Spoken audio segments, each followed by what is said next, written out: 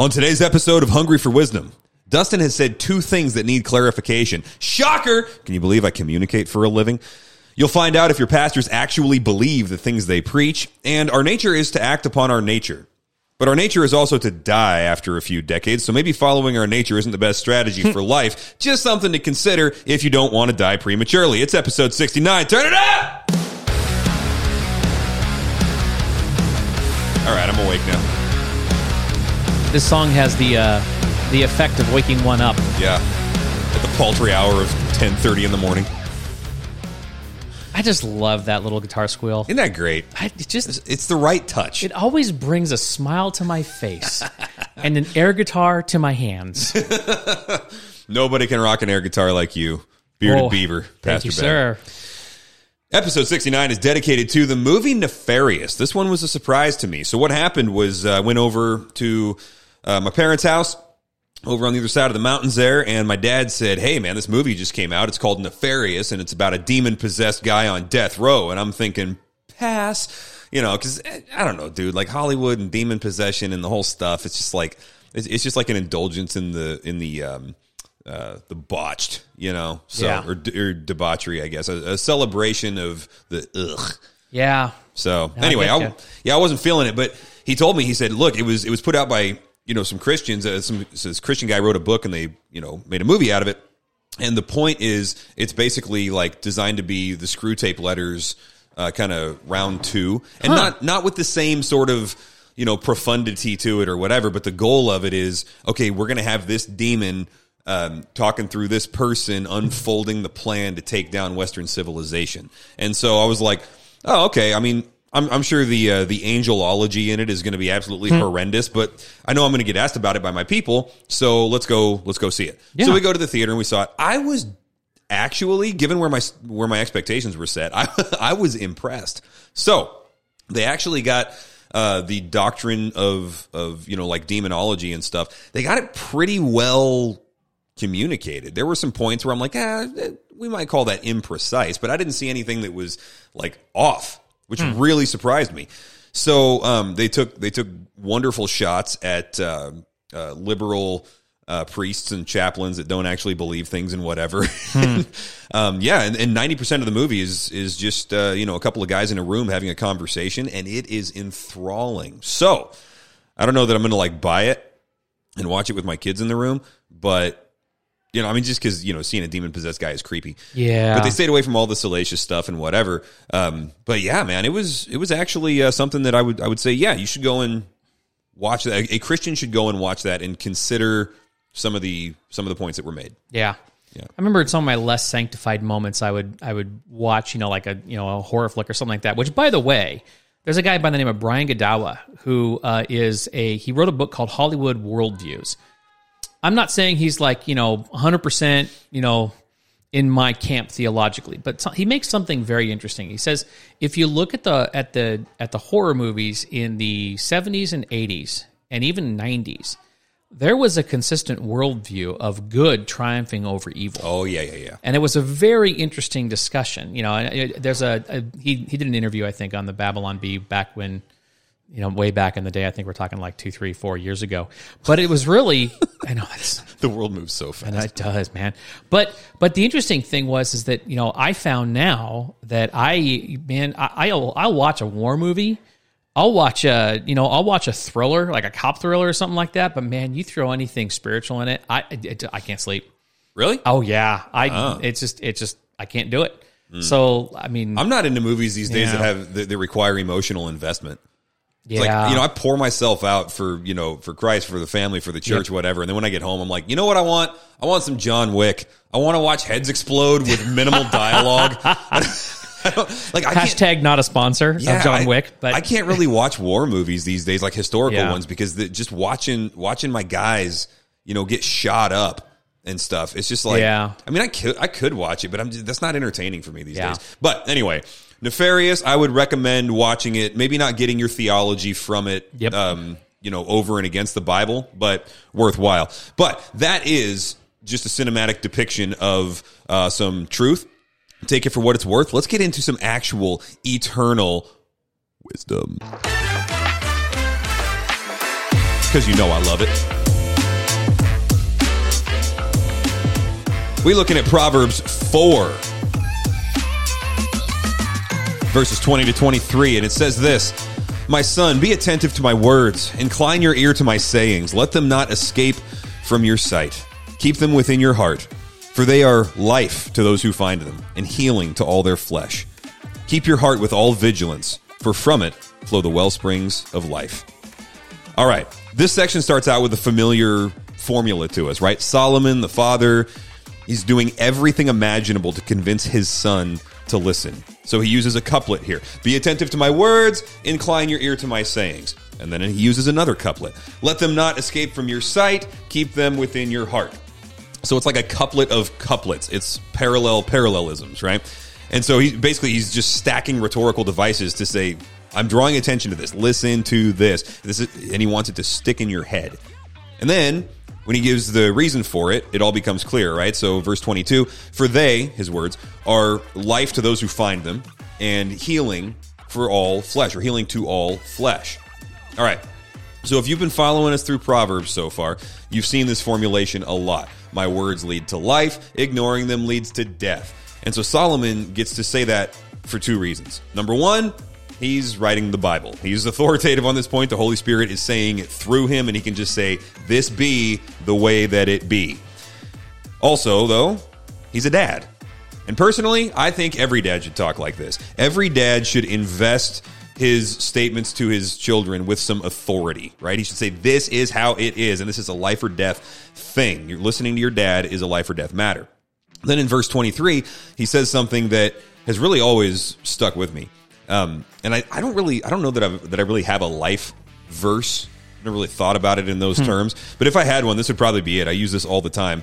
Well, either this one or 1 Corinthians 15:34 recently has become a life verse for me, which is very simply this: stop sinning. Some have no knowledge of God. I say this to your shame. I feel like that one could apply to me most points of most days. But Proverbs 4:23 really is a go-to for me, and it says this: keep your heart with all vigilance, for from it flow the well springs of life. Yeah. So here's what sticks out to me. He says this with a certain emphasis that I don't see in a lot of other places. The version that I memorized years ago, it said this: above all else, guard your heart, for from it flow the well springs of life. Now, the weird thing is, I can't find that translation now. I looked through all the ones on Logos, and I didn't see that wording. So I don't know what I was reading or memorizing back then. You know how things just kind of stick at weird points in your life, and you can't really choose them? But regardless, it's like above all else, or, with all vigilance. There's a seriousness here to this idea of guarding your heart, right? He's like putting all of his eggs in this basket. It's like he's saying, if you get nothing else from me, get this. So, in biblical thought, the heart is not just your blood pump, right? It's like poetically, it doesn't just refer to your emotions. He's not saying here protect your feelings, right? The heart is the motivational center for everything that you do. You do a million things every day in life. You make a million decisions, right? But the heart provides the reason that you do those things. From your heart comes the why behind the what, and that's what God is far more interested in than the what.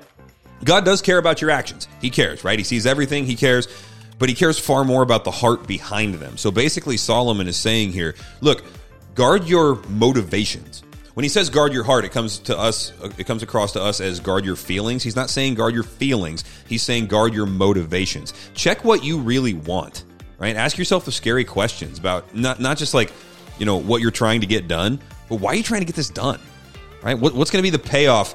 Maybe even just emotionally for you. Like, is this going to make you happier if you do this? Well, where's your joy, right? What are you actually chasing? And get beyond this particular situation you're looking at. Or what are you afraid of if this endeavor doesn't work? Maybe that'll expose an idol for you, right? So I took this guy out, Stanley Hughes. He was a pastor here at Richland Baptist Church forever, right? He's retired now. But I used to take him out and just buy him lunch. And I would eat before I went. And then I would buy him lunch, and I would just sit there with a notepad and just ask him questions and just scribble, man. Because like the wisdom would just fall out of his mouth like nothing. He would drop it like a candy wrapper and then just keep talking. But for me, I'm like, this is life-changing stuff. So one of the things, I remember one time we were at Sherry's, that one that they just demolished and leveled to the ground. And I'm sad. I'm like, I had good memories there. One of the good memories there was the pigs in a blanket that they used to. Anyway, no, but another one of the good memories was I was sitting in a booth there by the door with him, and he just kept saying this one thing in that conversation. And he said, yeah, just check your motivations. Just check your motivations. And it's so simple, right? I'm like, okay, check your motivations. But I didn't understand why he kept going back to that.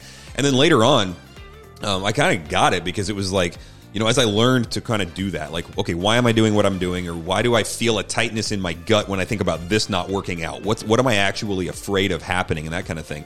Then, you know, it taught me to steer towards certain things and away from other things. And God was very pleased with those decisions, right? Because not every endeavor, not every success brings about what God actually desires. Sometimes it brings about things that we desire, but that's not the same thing all the time, right? In fact, oftentimes it's not. So check your motivations. Solomon says, above all else, guard your heart, or with all vigilance, okay, with attention. Don't let your guard down. You guard your heart, for from it flow the well springs of life. That right there, ladies and gentlemen, I promise you, is some of the best advice you will ever get from anybody, ever. And that's why the Holy Spirit put it there. Some other stuff that he put there is, you know, in the Bible it says, hey, have some pastors and let them shepherd you. And we don't always do as well as Solomon, but we're going to give it a shot here. So we got some questions that have been written in over time, and we're just going to pick them off one by one. Bearded Beaver, Pastor Ben, so happy you're here. What do we got, good sir? Well, first, one of the, I don't know if it was one of the questions, but it was one of the things I think that we were going to do was give our Mount Rushmore. We broke that off into the next episode. Oh, we did. Yeah. So way to spoil that for us. Sorry, you're going to have to wait on that one. I always miss my cue buttons, and you jump ahead and tell people something that you create expectations and desires and hopes and dreams that we can't fulfill right now. So way to just let everybody down. Next time. And wipe your tears. Yeah, don't It'll cry. be okay. It'll be okay.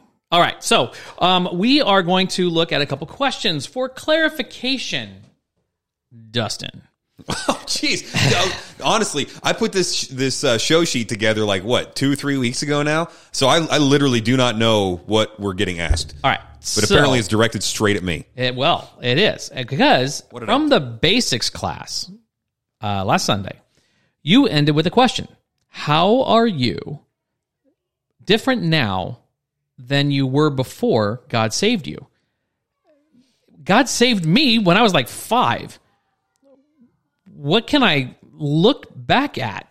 And what? How should I be asking myself this question, since I don't have a time in my life where I can look back and remember not being saved? Yeah, Pastor Ben, can I just ask you to give a shout out to Boring Testimonies real quick? Oh, Boring Testimonies are so good. They're great. They're testimonies of God's faithfulness. They're testimonies of Him, redeeming people before they build up a ton of scar tissue. And as a pastor, look, I love it when God saves somebody who's got one of those, like I was, neck deep in sin and all that stuff. But I think that one thing that's interesting, even about a boring testimony, is it still has the same root. It's just we just find more sanctified ways to sin, right? It's whether it's more sanctified ways to sin. Oh, that is such a depressingly accurate description of so much. It's probably, I probably might want to say more respectable ways to sin, because that would kind of go along with Jerry Bridges' book, Respectable Sins, right? Yeah, I get what you're saying, though. That's a good way to put it. Yeah, so anyway, if you got a boring testimony, brother, sister, own it. Rock it. Run it. It's great. But like we have this person who was saved at 5. Mm-hmm. What do we do with that? Yeah, because the question was, how are you different now than before Jesus saved you? And her point's like, I don't wear diapers. Like, I don't know. Yeah, yeah. Well, and actually, let me give one quick illustration of a boring testimony, because I spent a while asking myself this question. Like, man, testimonies are so powerful when they're used for evangelism. But I was kind of like born on a front pew, I'm sort of a white bread, Christian. So, what's the testimony there? What has God saved me from that can't just be attributed to good parenting, right? Yeah. Because we want to make the glory of God stand out. And I did have good parents. And so what do you do? So, that was a weird statement. I had good parents. What am I supposed to do? But what hit me one time was that both my parents are first generation Christians, and this hit me when I was talking to a dad. He was a dad, but he didn't realize that the baby in his girlfriend's womb was already his child. And so I was down at U Medical down there talking to this dad and trying to because she was scared, and so they're considering abortion and all of this kind of stuff. And I'm like, bro, she doesn't want to kill this baby, and you don't want to kill this baby. You're just sitting there saying well, I'm here to support her and whatever she wants to do. And I'm like, she's begging you to just take some leadership, man. If you just get up there and say, I'm going to provide for you and this baby. I don't know how it's going to work, but we're going to make this thing work. We choose life. I said, she will love you forever. And then you're going to put a ring on it. And then you guys are going to form a family. Let's go. But the thing is, he was this 15 or 16-year-old Mexican gangbanger, and he's looking at me with, and there's a dress code there. So I'm wearing slacks and my shirt's tucked in, right? And he's looking at me dude, what can you possibly tell me? Right? What can you know about my life? And it hit me in that moment, okay, I don't know what it's like to be you, but I know what it can be like for your son, because my dad was you, in our culture, right? He wasn't, he wasn't like a street corner drug dealer or whatever, but if you go through my dad's testimony, it's pretty wild. Right. And so it's but then my dad made this change, and he planted his flag, and then he married my mom, and they planted their flag. And now me and my sister were raised in this environment. So I'm telling you, dude, I am your son's testimony that you want, or daughter, or whatever it was. So, and that got him listening. So my boring testimony actually wound up being helpful for this guy. Okay. Yeah. And any testimony, I mean, and to really think about it, it's not your testimony that's going to save anybody. Right? Get it. Romans chapter 1, right? It is the power of God unto salvation. The gospel. For those who believe, the Jew first and the Gentile. There's a lot of different testimonies for a Jewish person versus a Gentile person. Right. So with a boring testimony, you could say, Jesus saves. Look. Yeah. Right? Yeah. And Jesus loves the little children. Look. Yep. He got me when I was little. Precisely. So yeah, that's one thing to think about here is okay, maybe you don't have a whole life of bad decisions before Christ saved you, but what did he save you from, right? And just kind of soak on that, soak into that for a second. And also, your life can be a shining example of the kindness of God. Yeah. And even if you look at your own testimony, how about what has God been doing in your life post Jesus? Right? So post salvation, right? I mean, look, we all know 5-year-olds. We all know 4-year-olds, right? And you can definitely see the desire for self-rule, the desire for their own autonomy. Now, if that changes and because of the work of the Holy Spirit regenerating that little heart at 5 years old, awesome, right? But then look at what he's doing now. How are you growing? Right? I mean, you got 2 Peter, right? He talks about the gospel, and then he says, for this very reason, the very reason that God had he's given us this power that pertains to life and godliness, and this is through the knowledge of him who called us for his own glory and excellence. And then he explains that a little bit, but then he says, for this very reason, because we have this power, right? Make every effort to supplement your faith with virtue, and virtue with knowledge, and knowledge with self-control, and self-control with steadfastness, and steadfastness with godliness, and godliness with brotherly affection, and brotherly affection with love. For if these qualities are your and increasing, they keep you from being ineffective or unfruitful in the knowledge of our Lord Jesus Christ. So are you growing? And if you are, praise God. What are you learning? How is his Spirit teaching you? What edges is he knocking off? Yeah, right? So you can be a testimony of what it looks like for God to walk with somebody over the long haul. Yeah, absolutely. Because everybody wants the fancy story about the moment of conversion, but what about the rest of your life, right? And you can be a testimony of that. So yeah, I would say put some thought into those things. Absolutely. I mean, my conversion, I was in church, I watched a girl get baptized. I said, wait a minute, I want to follow Jesus. Let's do this. You know what's weird? This is so off topic, but I have noticed here, and I've never even said this out loud. This is probably something I should have said in a pastoral meeting first. But I've noticed here that communion has been one of the biggest evangelistic tools we've had. Have you noticed that? Am I the first one to see this? Because people are asking should I take communion? Why do I feel like I can't take communion right now? Wait a second. Pastor Ben just got up there and gave this warning about people. Maybe I fall into that category. I need to go ask some questions. Or little kids, like they see their parents going and doing it and they say, I want to know, why. And we say, okay, let's talk about baptism first. Now let's talk about the gospel that leads to the baptism and things like that. And so I really think that other than personal evangelism, just people going out and sharing the gospel with folks, I think we've probably seen more people get saved here in the last couple of years, starting with communion than anything else. Not them taking it, but just having to confront the issue of whether they should. Well, I would even take that to the next step. Is that the good pastor friend of mine from way back in the day? Shout out Pastor Tim. Whoop. Okay, so Pastor Tim who? Tim Menez. There you go. Yeah, that's right. If you ever heard this podcast, oh boy. All right, so but he said he talks about he shared this once, and I'm sure he was quoting somebody else, but he said the gospel that the Lord's table is a visual gospel. Sure. And that is something that, and it's something that we need, right? And so whether or not you are in the faith, you hear the gospel. And that's why when, like, for example, at Grace and Truth, we'll do what we call is fencing the table, right? And so we'll say, hey, this is for believers. By the way, you know what that means? That means you're trusting in the finished work of Jesus Christ on your behalf and his resurrection from the dead to save you and not of yourself. This is us resting in that. And then there's an explanation of that. So you have this visual gospel being proclaimed every Sunday. Yeah, the term that I use a lot is... time we take it. Right, the term that I use a lot for that and for baptism is reenactment of the gospel. Exactly. Yeah, right in front of your face. All right, so that is question number one. Question number two. You told us... That reminded me of Mortal Kombat. By the way, Mortal Kombat. Yeah. Round 2, fight. Okay, sorry, I can't do the... okay, never mind. No, go ahead. Right. You're committed now. You remember? Do you remember like the old '80s like Police Academy movies, and there was the guy that could like the voice guy. The voice guy. Yeah. Please come to the office now. You're needed immediately. Yes, and it was amazing, right? And then I saw him doing an electric guitar solo with an acoustic guitar player, and he was rocking it. And I was like, "How do you do that with your voice?" I cannot do that with my voice, I love him. We have seen today. All right, number two. Dustin, you told us again. Yeah. What did I do this time? I don't know, man.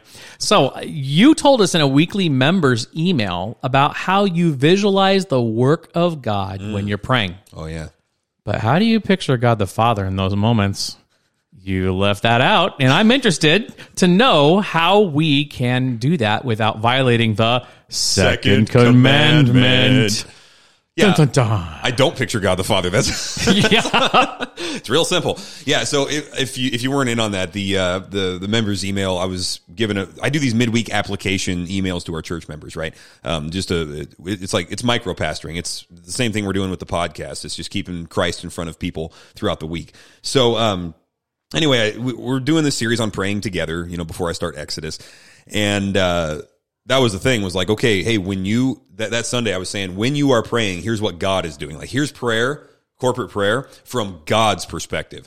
And so in that email, I just said, look, man, when I'm praying, there is an imaginative filling in of the gaps that happens based on the descriptions of God's activity that we have in the Bible. So you get 1 Corinthians 2, the Holy Spirit is searching the depths of God and knowing the depths of man and filling that connective role. And, in my head, spirit and wind and breath, since they're all the same word, and in Hebrew it's ruach, and in Greek it's pneuma, and so I do kind of see a wind going back and forth between us and God, like as a connection piece. It's a weird image. It's not like from the Bible. It's just sort of the way that my brain sort of pictures it, right? And then I see Christ sitting at the right hand of God and essentially pointing at me, saying, "He's here with me," because I'm praying in the name of Christ, right? I'm the +1 on his ticket into the throne room of God, and so. But as far as God the Father, the reason I left it out is because I don't picture God the Father. He dwells in unapproachable light. Like John 1:18, is it 18? No one has seen God at any time, right? Yeah. But the Son who is in the bosom of the Father, he has explained him to us, or he has shown him or exegeted him to us. And so if you want to see God the Father, you look at Jesus, right? So I just kind of don't. Now, if you did have some kind of picture in your mind of what God the Father looks like, I don't actually think that would be an exact violation of the second commandment, because the second commandment says, do not make for yourself a graven image. Yeah. So I don't think you would be violating it, but I think you would be violating the principle that he's trying to avoid, which is you don't know what God looks like. So if you're picturing God the Father in your mind, is it blasphemous? Not necessarily. It could get there, but I would say not necessarily. Is it accurate? Certainly not. So whatever you're picturing of God the Father is inaccurate. So what I'm like, when I picture that, it's actually kind of funny. This is just my brain. I wouldn't prescribe this for anybody else. I see Jesus sitting at the right hand of the Father, because that's where, Hebrews 4 or 2:4 says that he is. Yeah. That's where it says that he is. And then I just kind of see the right armrest of the throne. Like, that makes it into the frame in my head. Wow. That's it. Yeah. So anyway, yeah. Yeah, it's interesting because when I'm praying, I'm usually, I don't know if I necessarily have a picture other than what, I'm maybe the picture in my head, if I could say that, is just the work that I'm asking God to do. Like if I'm asking him for something, right? So you're picturing the actions of, like, if you're praying for wind, you're picturing the leaves shake. Kind of. Okay. Yeah. I mean, it's a, and if I'm asking God to save somebody, I'm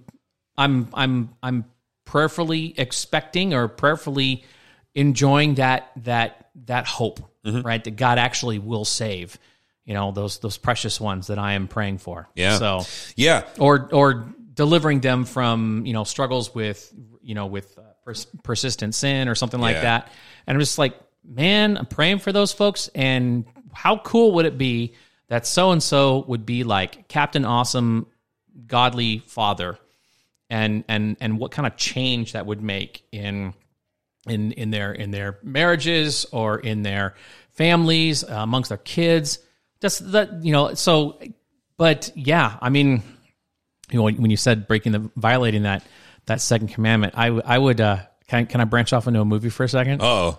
So then Bruce Almighty, totally, it's hilarious, but I can see, like, because you would not, I mean, Morgan Freeman, taking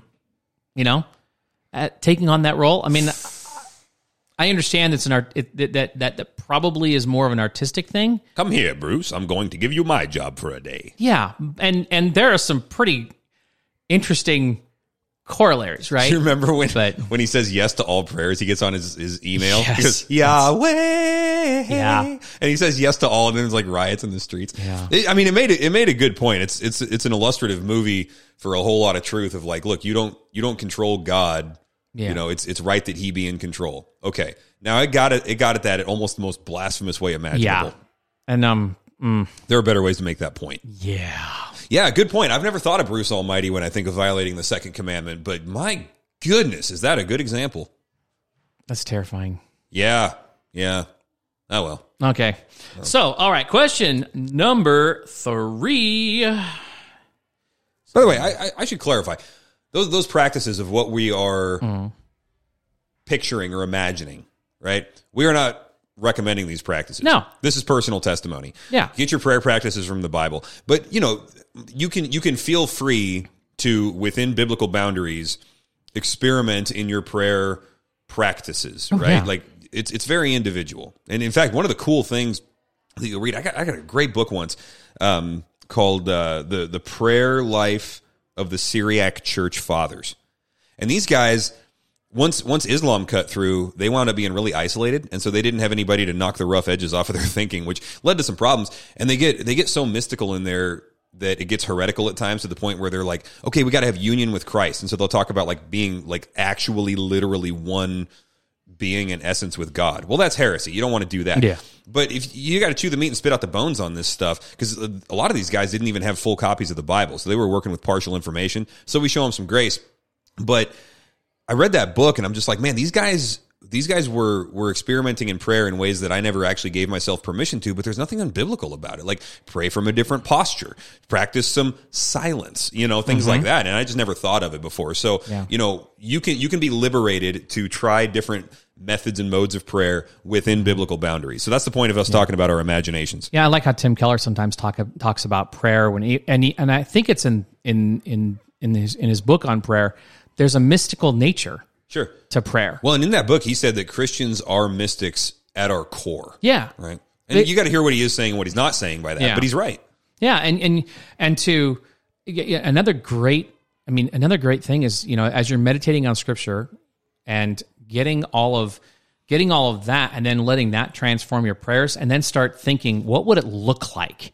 like if I prayed that crazy awesome prayer from Paul, right, that we would be strengthened with the Ephesians power, 3:1. so that with all the saints we would be able to comprehend the What is four-dimensional the height and the depth and the aspect of Jesus' love for us, and that what would that do? What would it do? To know the unknowable. Yeah, and what would that do in the life of our saints, right? Or my brothers and sisters in Christ? What would that do? And how? What kind of crazy awesome things would happen there? God, would you do that? I mean, I was actually praying with the sisters over at U Medical today, and I felt like, man, God, would you just astound us, shock us? I mean, shock and awe. Just totally tell us, do amazing work that we can't claim any credit for, so that we could just be like worshiping you. Yep. And man, that is something that just that prayer that Paul has in Ephesians, man. Whenever I don't know what to pray, that pretty much comes up. Revert to that. Yep. Exactly. Yep. All right. What's the last one we got? Last question: have you ever preached or taught something that you weren't fully or totally convinced of? No, because that would be hypocrisy at best and outright lying at worst. I have taught things using words that are historically reliable, that I'm not sure the best way to phrase something, but my thought about a better way to explain it is a new thought, and so I don't trust it as much as I trust the tried and true stuff. So there have been times, I'm trying to think of an example, but there have been times where it's like, okay, I'm going to revert to the classic Reformation explanation of this doctrine, even though I think maybe it might be better if I say it this way, but I'm not sure about that yet, right? Does that make sense what I'm saying? Yeah. Yeah. Well, because language and culture change too, right? So being able to communicate that thought to this crowd who may not be, they're not even at the same place as the reformers were when they were breaking from the Catholic Church, right? So the question and the answer are, that there's a shade of difference, right? And obviously, the gospel is the gospel is the gospel, yeah. But in communicating that, there certainly is comfort in, okay, people who are smart and long dead said this, and it's accurate. And it's been tested in, under pressure and has held, whereas my ideas may not have. So, I think maybe a good example of this would be the Apostles' Creed, right? So the Apostles' Creed, I think, I had a phase of life where it, lasted about 6 minutes. And I was wondering, like, what's the point of the Apostles' Creed now? Because my thing at the time was, it does nothing to differentiate us from Roman Catholics, right? Because it predates the split. And so if a Roman Catholic can affirm it and I can affirm it, what good is it? Because now we've got the papists, the Romanists that have split off and become a cult, and they can still affirm this thing and say they believe every bit of it. So, like, why are we? Because I know some Reformed traditions will recite that in their churches every week, and I'm thinking, why? You're Protestants. You are protesting the people that can also affirm this thing. Like, why wouldn't you just distinguish yourselves, right? So the question on my mind at the time was, what's the point of this thing? We've got better ones since then. Then I said that out loud in a group of my pastor buddies, and one of them, Ryan Damerell, over there at Redeeming Grace, a Reformed Baptist church in Kennewick, as the kind of prototypical Reformed guy in the room, he explained it. He was like, look, dude, here's the deal.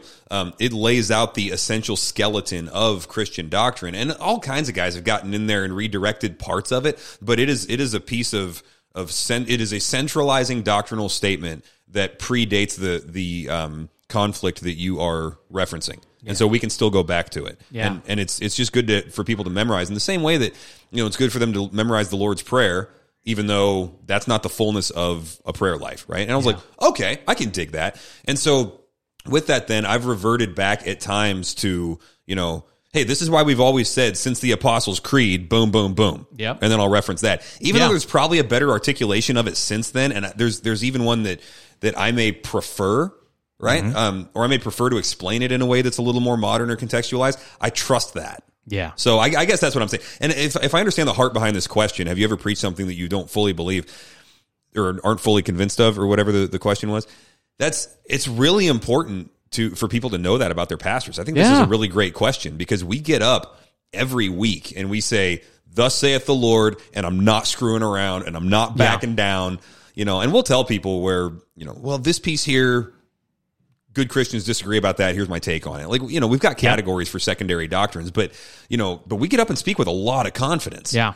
Every single stinking week, multiple times a week, most of the time. It's a good question to know, is that ever something that you do just because Sunday is here and you have to, right? Yeah. Thankfully, I've never run into that. Which, by the way, if you're listening to this and you're thinking that you might be called as a pastor or a church planter, let me tell you why I've never run into that problem. It's not just because I'm an arrogant jerk that's so confident that I'm right all the time. The reason is because if you study a text deeply enough, then only 20% of what you study is going to make it into the pulpit anyway. Yeah, and if there's a piece of it that you're not convinced of, leave it out and talk about something else that you can affirm as truth. Yeah. You can get back to that one later. So yeah, if your study habits are good enough, then there's plenty to pick from, and you don't get backed into those corners where you have to make those decisions.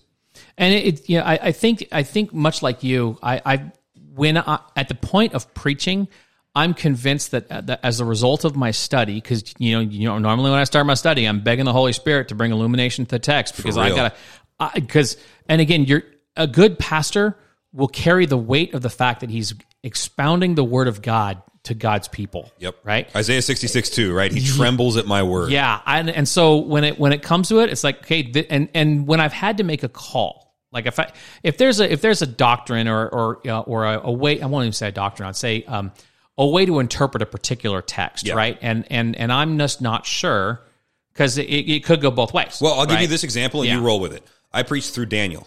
Yes. So I came up against a couple of those. So if you're preaching through Daniel now we've got a concrete example.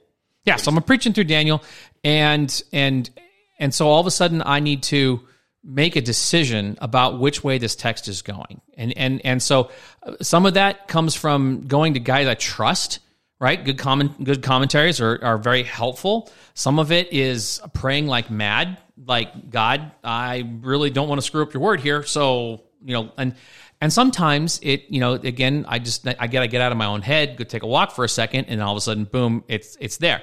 Now, I will bring up, maybe depending on how confusing it might be, because I don't want to be processing my theology in the pulpit, right? But I might bring up, some of you might have heard this particular interpretation. Good and fair and wonderful Christians take that particular interpretation. Here's why I'm taking this one. This is where I see the Word of God going. Now,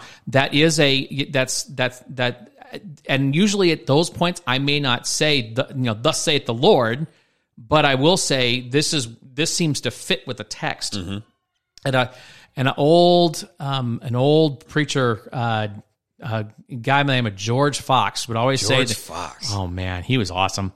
He was Fox. Spoke with a Scottish brogue. It was awesome. Yep. Oh man, and he made up all kinds of words. He's with the Lord now, but he said two things. First of all, the sweat work leads to the sweet work, right? So the sweating of the text, that was George Fox. I love that phrase. That's awesome. And then he said something else. He said the point of the text is the point of the passage. And a lot of times those different interpretations, they are nuances on the point of the text. What's the point of the text? Why is Jesus saying, for example, I am the vine and you are the branches? Yep. He's saying, abide in me. Right. Your works, your fruit, come through me. Well, here's a great example of this. Is John chapter 6, where he tells him, like, this is my, I guess in the Last Supper, this is my body, which is given for you, right? Yeah. And so then you get this weird doctrine of transubstantiation and all this kind of stuff that comes out of it. It's like, what point is he making? Yes. Right? Let's stop looking for codes. In John 6, he says, I am the bread of life. And so then you get in there with the transubstantiationists get in there and say, so the blood the bread literally turns into the body of Christ.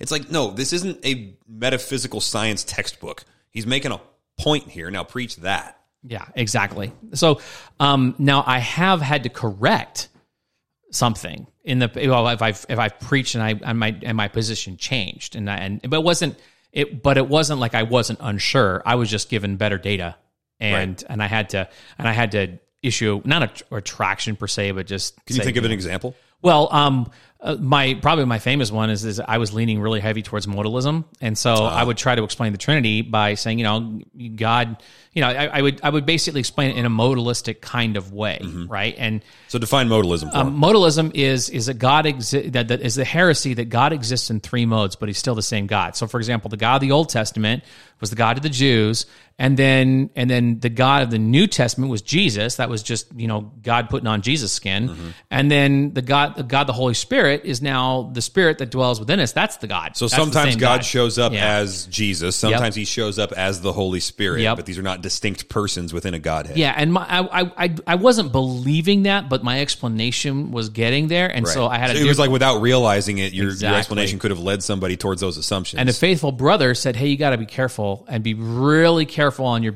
on your doctrine of the Trinity," which we talked about in a previous podcast. But he said that could be taken as modalism. You're going to have to really work on your definitions there a little bit better. And then I changed. Thank God for that guy. Absolutely. Right? Yeah. Ben Matthews. And what? Ben Matthews. Ben Matthews. Yep. So I don't think I've ever gotten up in the pulpit and said, hey, I was wrong about this doctrine. I don't think I've ever had to make that change. What I have done is I've missed connections before. Yeah. And so I remember one time it was ridiculous. I'm forgetting what the passage was. It was somewhere in Genesis, and there was a connection to Galatians. And the Galatians passage, I don't think it was on the Abraham thing in Galatians 3 or 4. There must have been. Anyway, the Galatians passage was the gospel application of the Genesis passage. And I had studied all of that out. I think I'd been a pastor here for about a year, and I had all this mountain of information. And what you do is you study a ton of information, and then you pick and choose what's going to be most helpful to the church. And I got so wrapped up in application mode for day-to-day life because it was there, I missed the Galatians 3 thing. It was in my notes. I just somehow, it didn't stand out to me as being that important. Yeah. And so then the next week, so I preached the sermon. Monday, I sit down, I start studying for my next text, and it just jumps out at me, and I'm like, how did I miss that? So I had to get up the following Sunday and say, guys, I blew it on this one. Because my explanation was different than the Apostle Paul's explanation. Yeah. That's a problem. And so I was a brand new pastor. The church is growing, and I got new believers everywhere. And I'm just like, I'm about to totally sacrifice my credibility. But I can't tell you how many hugs I got after that, and just people saying thank you, we're humans handling the Bible. Exactly. And it wound up being a good example for people to be like, oh, my theology can change based on new biblical information. Yeah. Right? And I've done that a couple of times since then. The only other one I can remember it was a Resurrection Sunday, believe it or not, which if you're going to make a doctrinal screw up, make sure that you have more people in the room than will be there the rest of the year. That's my rule. But I said something about, it was like off the cuff because I was off script at this point, like normal.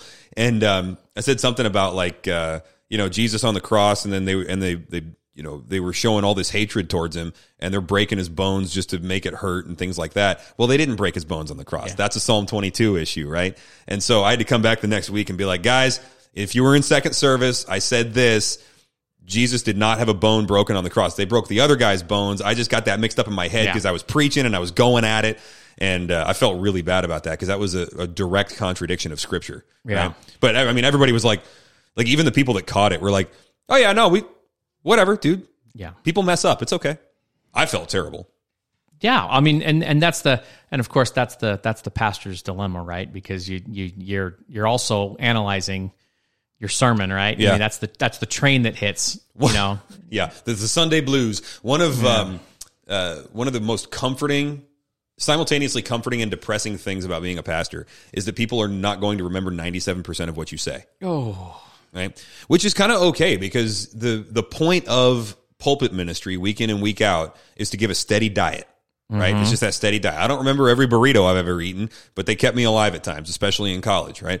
Also contributed to my poor health in college because I only ate burritos for a while. They were quick, but it's okay that people don't remember 97% of what we say, and I'm making that number up, but it's something like that. Because the point is the steady diet, shaping the values and the worldview, here a little and there a little, Isaiah 28, right? But at the same time, it's kind of like, oh my gosh, we put a lot of work into this stuff that's just going to fall off the side. And it can be depressing until you say something stupid.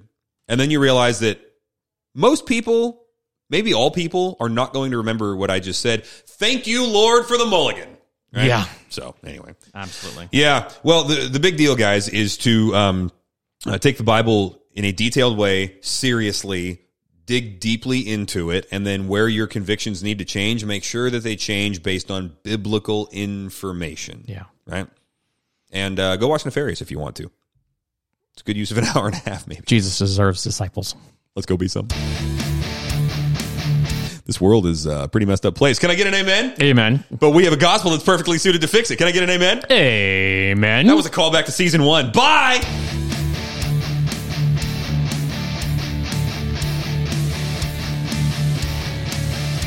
Hungry for Wisdom is a ministry of Grace and Truth Community in West Richland, Washington. You can find out more about us on our app, social media, or at graceandtruthcommunity.com. We love Him because He first loved us.